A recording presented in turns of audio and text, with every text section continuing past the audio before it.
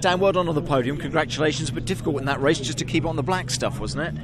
Absolutely it was, and when you're in a great position like I was, sort of lying third with a bit of a gap in front and a nice gap behind, the last thing you want is to be the guy in the gravel. We've got to do.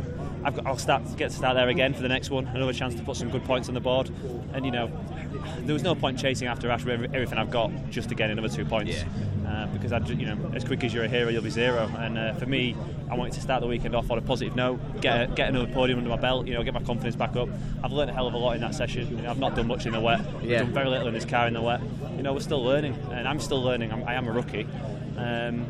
These guys have been at this a long time, so I'll just keep building, keep getting that under my belt, and just keep progressing along. You must have learned throughout that race as well, the first couple of laps, knowing when to brake, what to do as you went around as well. I know it changes all the time, but again, you really just had to settle yourself into the race. That's all you're doing. All you're doing all the time is the first few laps. It's a new experience for us all. It's a new adventure. Yeah. Where do I brake? You either brake too early, you don't want to be the guy that brakes way too late. So you're just edging your bets all the time. And in the middle, I made a few mistakes. You've got to be careful with the front wheel drive. If you lock the front wheels, it stops the engine, and it might not restart.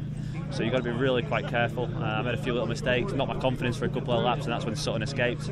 And then I just watched Cook, really. If he gained a bit, I upped it. And when I dropped him a bit, I brought it back. There was no way I wanted to be the guy in the gravel. So I'm happy with that. I think the car's got more speed in it, but how much do you want to risk on a morning like that? Exactly. You came back in one piece and you're ready for race two. That's exactly what I was told. Yeah. Bring it back. Yeah, that's the way to do it. But well done, Dan. Superstar.